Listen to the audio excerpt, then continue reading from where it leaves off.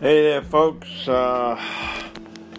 Let's start on podcast number 7, and it's called "Your World is in Your Hands."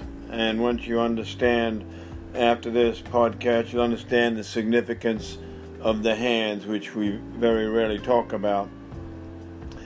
When I say that the world is in your hands, literally, I mean, let's embark on a ride from the darkest unknown depths of our cerebellum, which is the portion of the human brain that coordinates movements of the muscles, to the fine, unique, individual fingerprints that we are all blessed with, which, believe it or not, will be called upon for superior shooting service.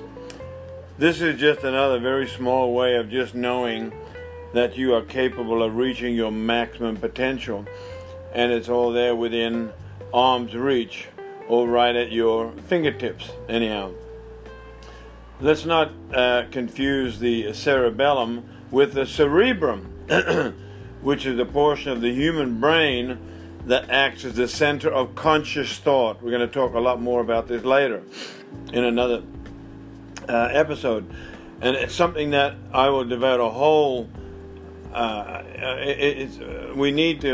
it's just a massive amount of stuff, and it needs to be understood because shooting is major mental.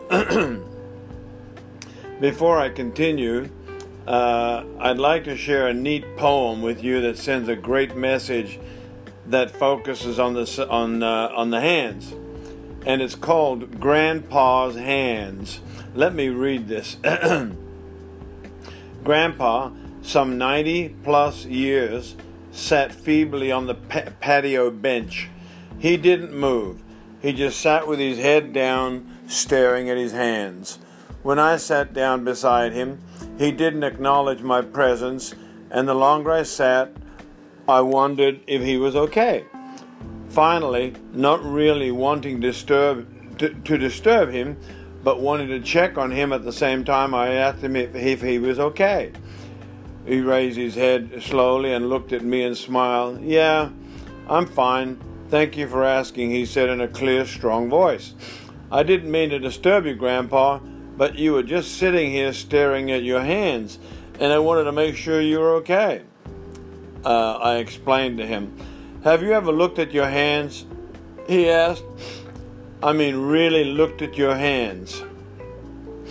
He slowly opened my hands and stared down at them. I turned them over, palms up and then palms down. No, I guess I had never really looked at my hands as I tried to figure out the point he was making. Grandpa smiled and related this story. "Stop and think for a moment about the hands you have, how they have served you well throughout your life.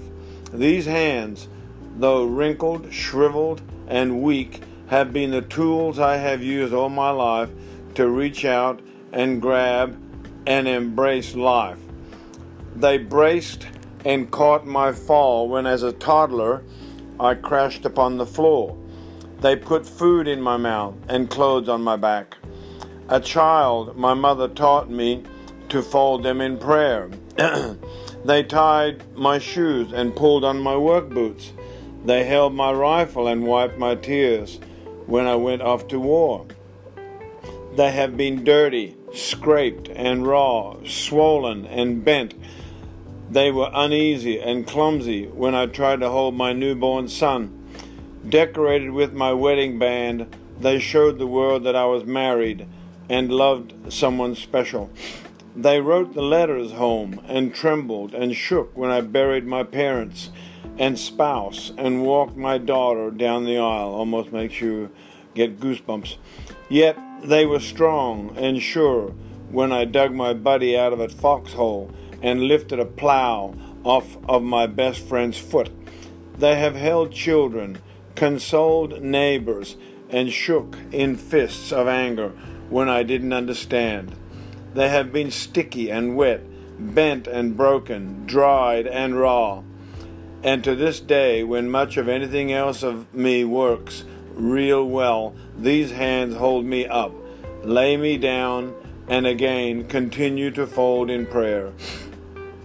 These hands are the mark of where I've been and all the ruggedness of my life.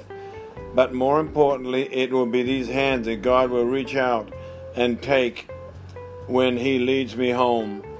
And with my hands He will lift me to His side, and there I will use these hands to touch the face of Christ. I will never look at my hands the same again. I remember God reached out and took my grandpa's hands and led him home. When my hands are hurt or sore, or when I stroke the face of my children and wife, I think of Grandpa. I know he has been stroked and caressed and held by the hands of God. I too want to touch the face of God and feel His hands upon my face. This was written by an author called D. Smith. It's even though the above poem has spiritual references, it relays a powerful message as to the significance of our hands, especially when it comes to shooting. You will learn more specifically the breakdown and accountability of specific fingers and hands and the role and duty that each has in the delivery of each and every free throw shot you shoot for the rest of your life, and shooting in general.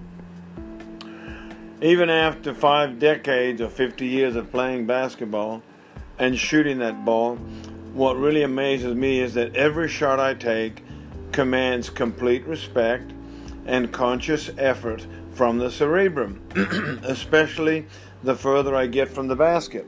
I know it sounds crazy, but the moment I relax or start feeling cocky just because I may have made 50 or 100 or consecutive shots from any given point, this is no guarantee that the next shot will go in.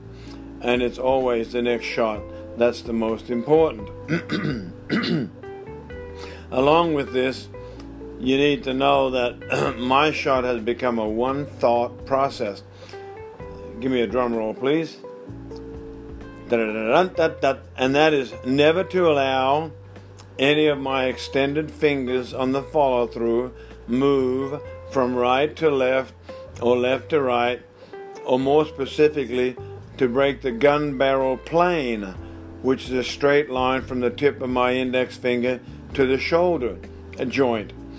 And this should be line up with the center of the rim. A great example of this is Reggie Miller, he used to play with the Pacers. If you have ever seen him shoot, you'll see how his shooting hand is so loose after the release, it almost wraps around his guide hand and almost slaps him in the face. Talk about lateral movement. It actually touches his guide hand. This is a natural movement for thousands of people, believe it or not. We have to mentally force the avoidance of this detrimental movement. We'll talk more on this in another episode. Reggie was a great shooter in spite of his wrist looseness. I shudder to think how much better he could have been had he known, respected, and utilized the scientific laws that I'm going to portray. So just remember that the past is history and the future is mystery. You must focus on the present moment with the emphasis on the word focus. I have mentioned before that you should never, ever, ever, ever think of making the basket while the ball is still in your hand. Since each shot has a life of its own, each shot has to be consciously molded, formed, and created, even though it only takes a second.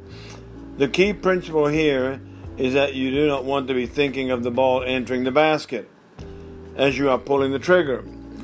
Since the time is so short between raising the ball into the shot pocket, and which varies from everybody, by the way, we'll talk about that, and the actual shot itself, that if you really understand the scientific laws or natural principles, then you'll recognize that you have no time to think of the end result.